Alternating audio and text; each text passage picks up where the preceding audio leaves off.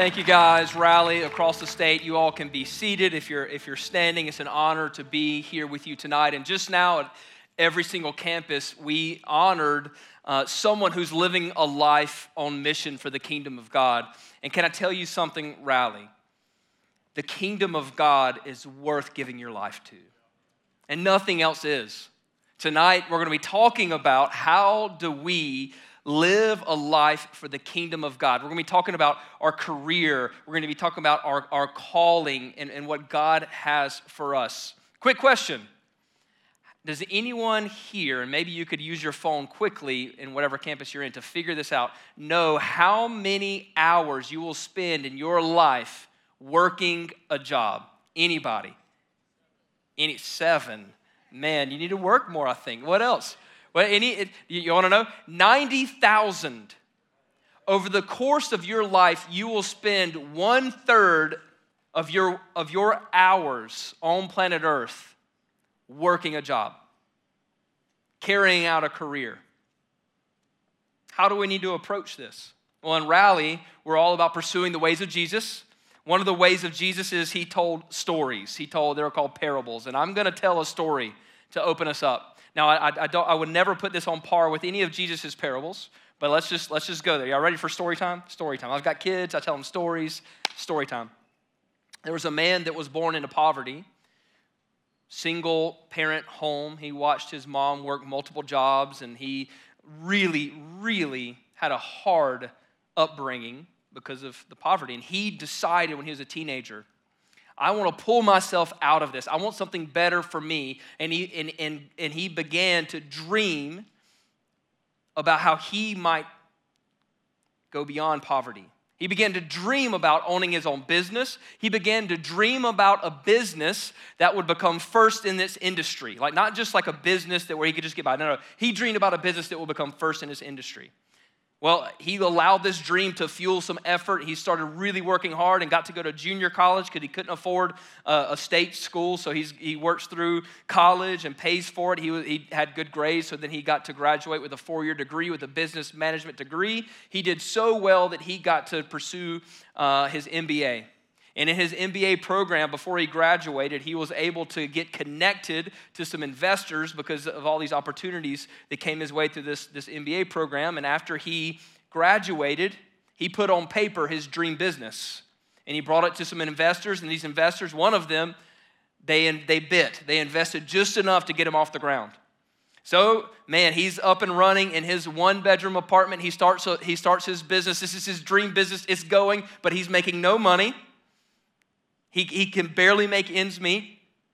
He's working 2 jobs, so he's working to build his business from about 6 a.m. to about 4:30 p.m., and then he's going straight to be a server. He's waiting tables until about 1 o'clock in the morning, getting in bed at 2 o'clock in the morning, and doing it all over again, and this lasted for years. But because of that dream in his heart, he persevered. He persevered through those hard years. And you fast forward a little bit in time, and he broke this deal that changed everything. And this deal brought enough business where he had to hire an employee. He had to go get a facility. He had to hire more employees. And the next thing you know, he's profitable. The next thing you know, he's making some money. The next thing you know, he's actually able to take a paycheck. The next thing you know, he's able to quit his job waiting tables. The next thing you know, a handful of years down the road, he's married. He's got a couple of kids, and he's hired enough employees where he can't even manage the employees. He hires a manager. He starts training this manager. Years down the road, as his business grows, he's able to actually have a management team. And think about this. Think about this dream life he's living. He's able to not even focus on the day in, day out operations of the business, the not fun stuff. He can focus on expansion. He can focus on his family while the management team runs it. He is living his dream life. Almost. His business is still low on the totem pole, and his dream is that he might be the first and the best in his industry. So he pushed his management team, he pushed himself, he persevered, and they opened multiple locations. Fast forward a decade down the road, they're in like 8 or 10 locations. His kids are doing really well. They're entering college. They're living what seems to be a successful life. His marriage is good. He's got this business that's booming, and it's one of the fastest growing businesses in the industry. But he's not quite there yet. So he lets this dream continue to fuel his efforts, and he perseveres some more. The next thing you know, a business publication comes out, and he's number 2 in the industry, and the fastest growing, and on trajectory to overtake the number 1 in the next few years. He's so close. So he keeps persevering, and he keeps pushing, and then you fast forward another handful of years, 6, 7, 8 years, the publication comes out again, and he's named number 1 in the industry. And this dream that this poor young man had became a reality. And his company throws him a surprise party, and his family, and they're all toasting him, and they're just celebrating him. And he gets to enjoy achieving this lifelong dream.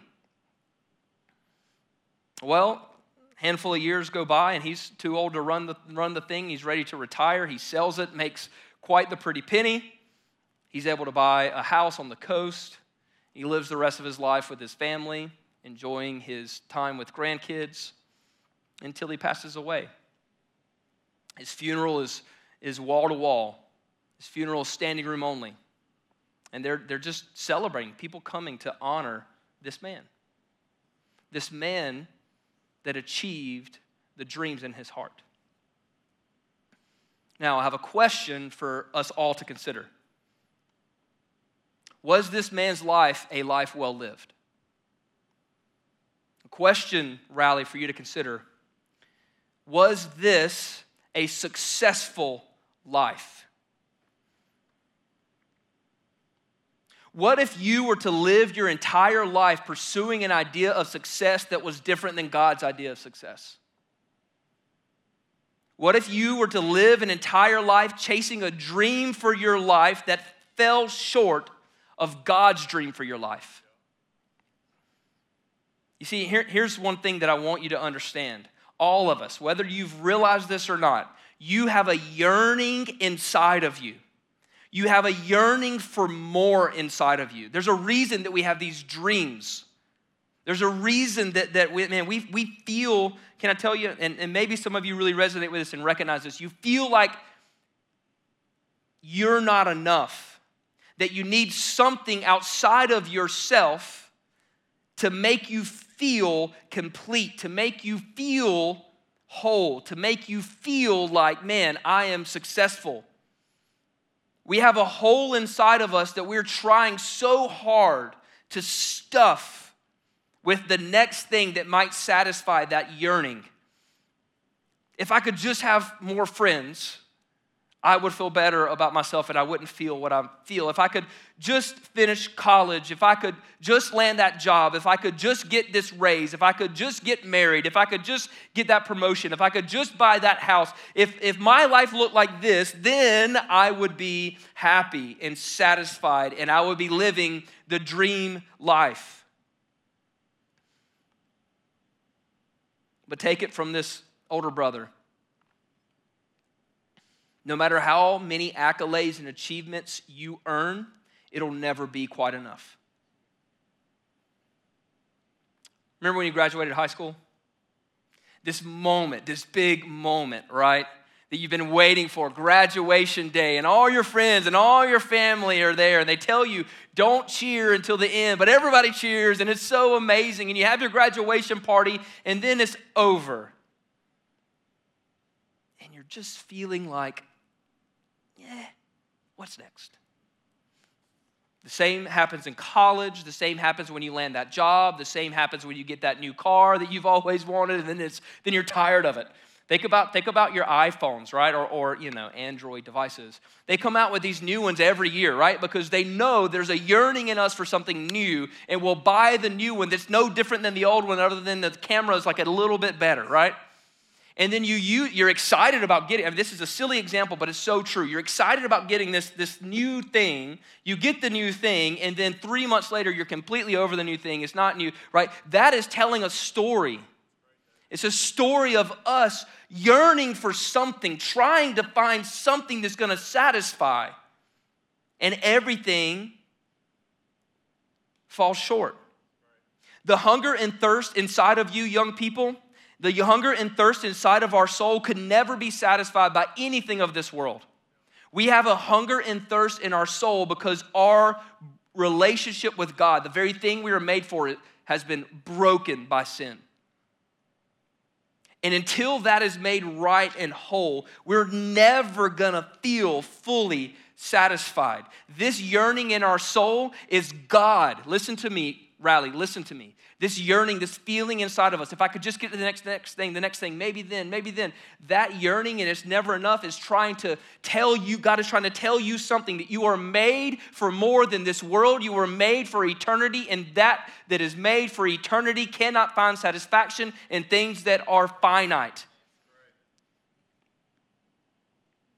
The thing our soul is hungry for, the thing our soul is thirsty for, is the kingdom of God. It's God himself. Jesus has made a way. This is what he says. He's made a way to be satisfied. We have been broken, and Jesus entered into humanity to make us whole and right again. And he says, blessed are those who hunger and thirst for righteousness, for they shall be satisfied. The thing that our soul is hungering for is righteousness. What is that? That is right relationship with God. That's the right things happening in the world, doing the right things for the kingdom of God. This righteousness, that's seeking that and pursuing that is the only way that we can be satisfied. I have a grave concern for you, young people. I have a grave concern that you might spend your entire life pursuing satisfaction in the world's definition of success, and even worse, that you might taste just enough of that worldly success to suppress your hunger and thirst for God. That you might taste just enough to suppress your hunger and thirst for righteousness.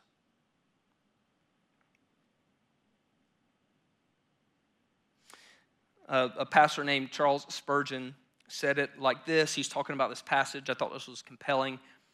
He hungers and thirsts after righteousness. Listen to this. He does not hunger and thirst that his own political party may get into power, but he does hunger and thirst that righteousness may be done in the land.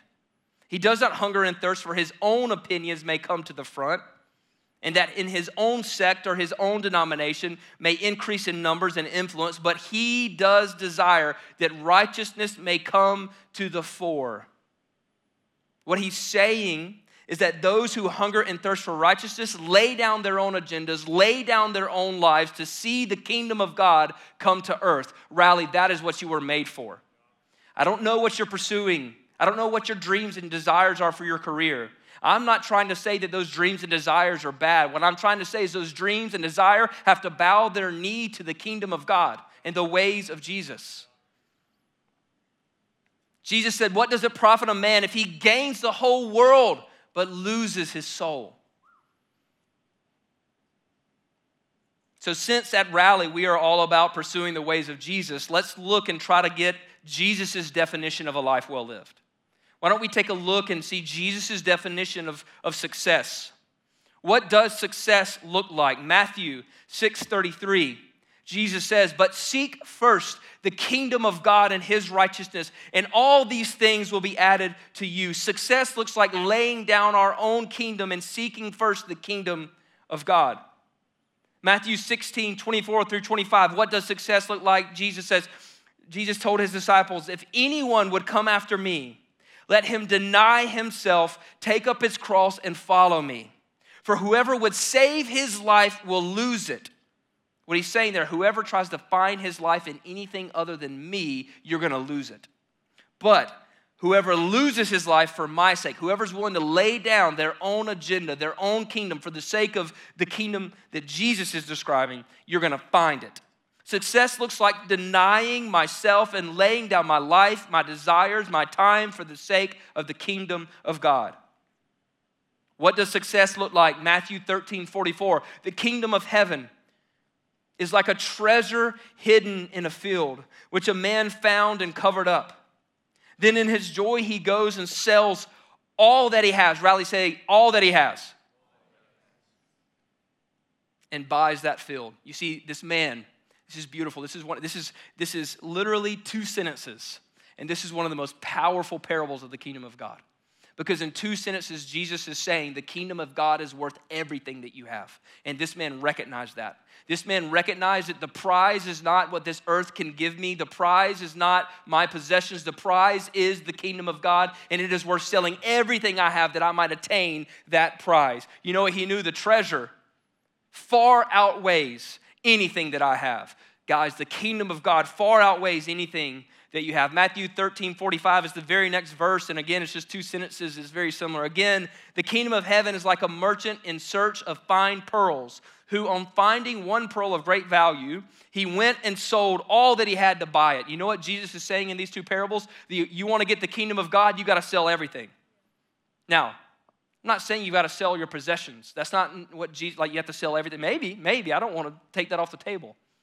But what Jesus is saying is that you have to surrender absolutely everything to the kingdom of God. But it's worth it. It's the prize. It's the thing that we were made for. Success looks like releasing everything the world has to offer in order to attain everything that the kingdom has to offer. Realizing that the kingdom of God is the prize. The kingdom of God is the point. The kingdom of God is what you were made for, young adults. Matthew 6:19-21. What does success look like? Jesus says this, do not lay up for yourselves treasures on earth, where moth and rust destroy and where thieves break in and steal. Stop. That's the destination of everything that is physical on earth. Everything that this earth has to offer, its end is that. Jesus says, lay up for yourselves treasures in heaven, where neither moth nor rust destroy, where thieves do not break in and steal. For where your treasure is, there your heart will be also. Success looks like setting our minds on the things that are above, the things that are eternal, where Christ is seated, not on the things that are on the earth. What does success look like? Mark 10:43-45, Jesus says, but whoever would be great among you, who wants to do something great in your life? It's okay. I want to do something great in my life. I don't want to waste it. You want to do something great in your life? Jesus tells us how to be great and do something great. He says, whoever would be great among you must be your servant. And whoever would be first among you must be slave of all. For even the Son of Man, Jesus Christ himself, the creator of everything, as we see in John chapter 1, he came not to be served, but to serve and to give his life as a ransom for many. Success looks like selflessly and sacrificially serving and loving others. What does success look like? Matthew 25:40.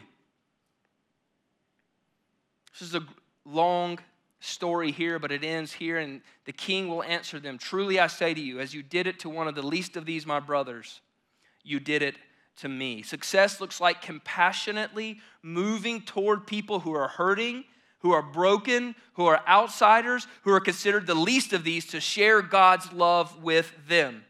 What does success look like? Matthew 22:37-39. You shall love the Lord your God with all your heart and with all your soul and with all your mind. You shall love your neighbor as yourself. Success looks like loving the Lord with your entire being and living a life focused on others. I could have mentioned several more passages of Scripture quoting Jesus on what a kingdom life looks like, but I hope that you get the point. I hope that you see that the kingdom of God is going to demand you laying your life down. Now,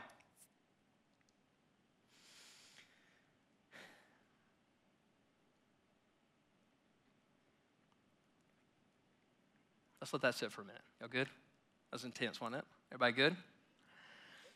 All right. Back to it. Success will never be found in the ways of the world. It will not. Not true success.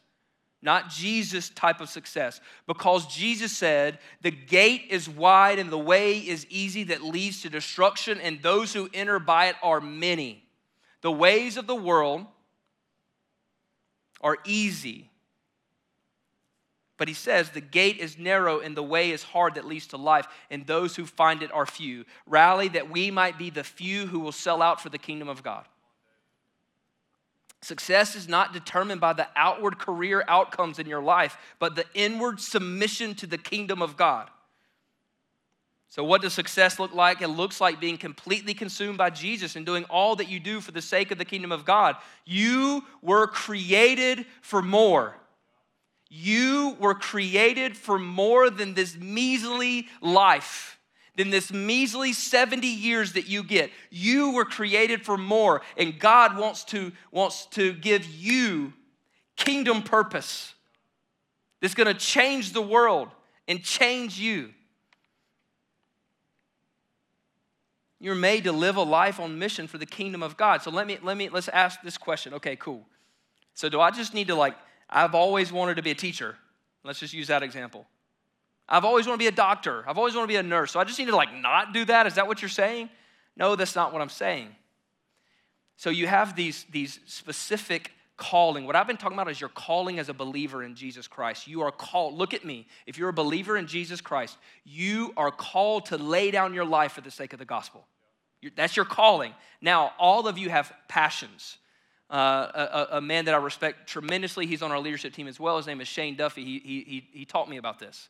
He taught me about how you have calling, which is what I just described, this laying down everything for the kingdom of God. Then you have passions that God has given you that you are to pursue for the sake of the kingdom of God. It's when you get your passion, and you put your passion above your calling, that you get in trouble. It's when you get your passion above your calling that you stop living on mission for the kingdom of God and you start living on mission for your own kingdom. So we want to keep our calling above our passion. So what do I mean? I mean, be a teacher for the kingdom of God. Build businesses for the kingdom of God. Be engineers for the kingdom of God. Be doctors and nurses for the kingdom of God. Have families and raise children for the kingdom of God. Be software developers for the kingdom of God. I don't know. What do you want to do? What's your passion? What are you pursuing? Pursue that for the kingdom of God. Everything falls underneath the kingdom of God for believers in Christ Jesus.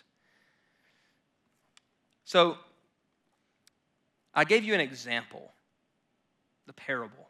I'm purposely leaving it unended. I want you to consider whether that man's life was a success or not. Maybe think about ways that it could have been. Maybe think about ways that he could have submitted to the kingdom of God. But I do have an example, a real example of a life well lived. A life worthy of imitation. A successful life. A life poured out for the sake of the gospel. A life that started with much, that started with power, that probably started with lots of money, that started with having a career that was a dream career. And all of that, this person sold out for the kingdom of God, and this person lost that career, lost that power, ended up becoming persecuted, ended up being arrested several times, and ultimately ended up being martyred, killed, beheaded by Rome for the sake of the gospel. This man's name is Paul. He wrote much of the New Testament. And he wrote a letter to his young protege, Timothy, who was probably your age. He calls him young. He says, don't let anyone look down on you because of your youth. And he writes this letter, and 2 Timothy, just so you know, is the last words that were penned by Paul that we know of. And he knows, he's about to be beheaded in Rome. He's about to be beheaded, and he knows it. And this is what he writes. For I am already being poured out as a drink offering. What he means by that, all of me is being poured out for the kingdom of God. And the time of my departure has come. That time is coming for all of us. Our life is short. I have fought the good fight. I have finished the race. I have kept the faith. Henceforth there is laid up for me a crown of righteousness, which the Lord, the righteous judge, will award to me on that day. Stop. When I read that, I'm like, yeah, of course God's going to award Paul this crown. He wrote most of the New Testament. He's Paul. I could never measure up to the Apostle Paul. Of course, he lived a life well lived. Of course, he's saying, I've ran the race and I've kept the faith. There's a crown for me. But that's not where this passage ends. Because God wants you to know that it's not just for Paul. It's not just for pastors that you admire. It's not just for professional Christians that you look up to and you think that there's some kind of like pedigree in Christianity. That's a whole bunch of hogwash. There's no pedigree in Christianity. The ground is level at the foot of the cross. We're all sinners. We've all fallen short of the glory of God, and only through the grace of Jesus Christ are we made right with God. Paul says, not only to me, but also to all who have loved Christ's appearing. Loved Christ appearing enough to lay down our life for the sake of his kingdom. There's a crown waiting for you, Rally. There's a crown waiting for you, young people. At the end of a life well lived, a life poured out for the sake of the gospel, a life for the kingdom. What would happen if this generation of young people decided to live a life completely sold out for the kingdom of God?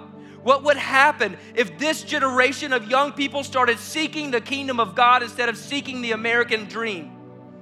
What would happen if this generation of young people decided to set their minds on the things of heaven instead of the things of earth?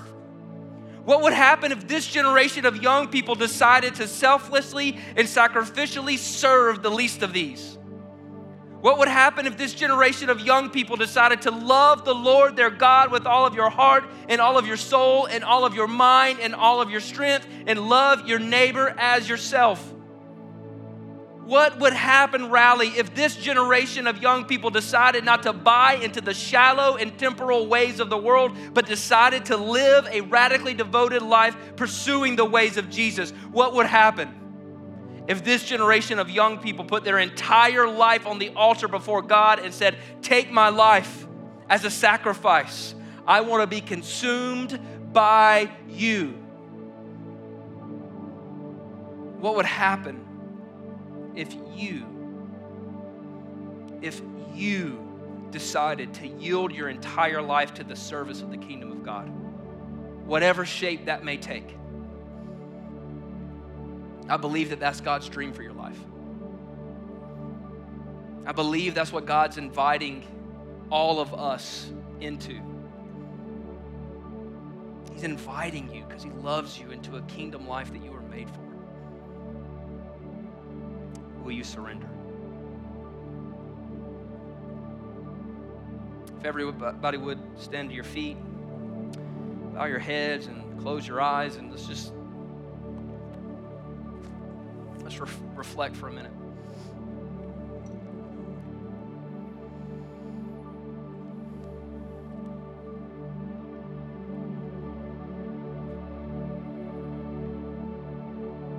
If you're ready to surrender everything to the kingdom of God, if God moved in you, if the Lord spoke to you or whispered to you, and you're like, your heart's beating, and you're like, yes, I want this. Yes, to the kingdom of God. Yes, I'm in. I'm not going to ask you to do anything. I'm not going to ask you to raise your hand or, come down front. I'm going to ask you to do whatever God's telling you to do right now. Some of you, he's telling you to get on your knees right now. Some of you, he's telling you to get on your face right now. Some of you, he's telling you to go into the foreign mission field right now. Some of you, he's telling you to pursue this career that you're after, but for the kingdom of God, and he's giving you ideas. I want you to surrender.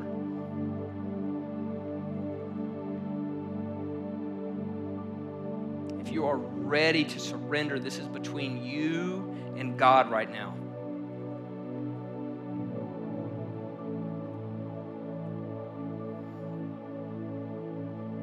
But can I tell you something? You're not surrendering to a life of ease. I'm not trying to pretend like that's going to bring you the most joyful, click in my heels kind of rainbows and butterflies life. Nope. You're surrendering to a life of purpose. And a life of purpose means I sacrifice that others may benefit. I lay down my life that others may experience the love of Jesus, is what Christ exampled for us.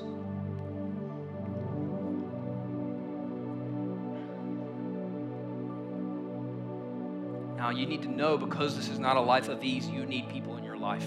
who are like-minded, who are living this out with you. You need it. You cannot do this by yourself. The body of Christ, the church, exists for this very reason. We don't exist. The church doesn't exist that you might come, hear some awesome music, hear a message that you think, it's good, it's bad, and leave unchanged. It exists that you might come, that you might be stirred, that you might find community of believers who are living life on mission, and that you might be sent out together to change our communities, to change this world. So I want you to do business with God, and we're going to worship, but here's what I want you to do, Rally. I want you to commit to Rally. I want you to commit to a Rally group. I want you to commit to finding people who are like-minded to carry out this kingdom of God life together. I want you to commit to that. It's worth it. God loves you.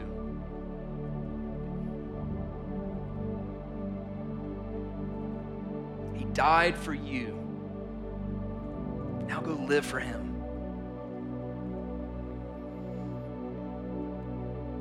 Father in heaven,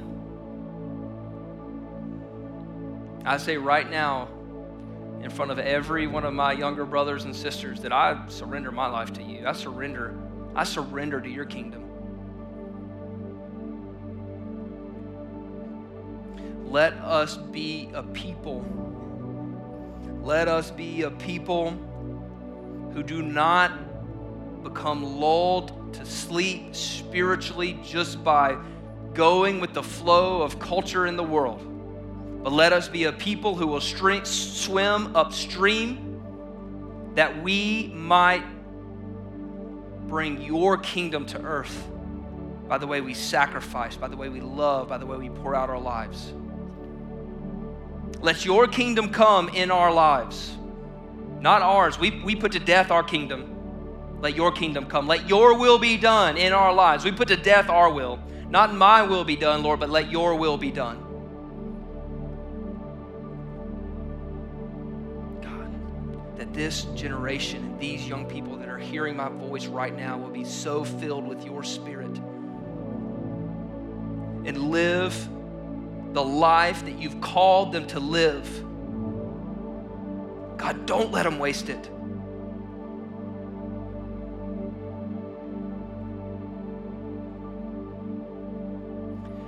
God, I want to see lost people saved.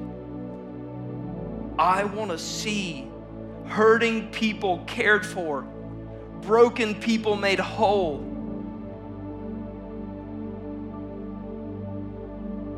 It's only going to happen as we surrender. So help us. Help us. We worship you. We lay down our life and we say, refiner, come refine all the things out of us that we're trying to hang on to. The things of the world that we want, that we're unwilling to lay down. Reveal that right now in Jesus' name to every soul in this room and every soul across the state.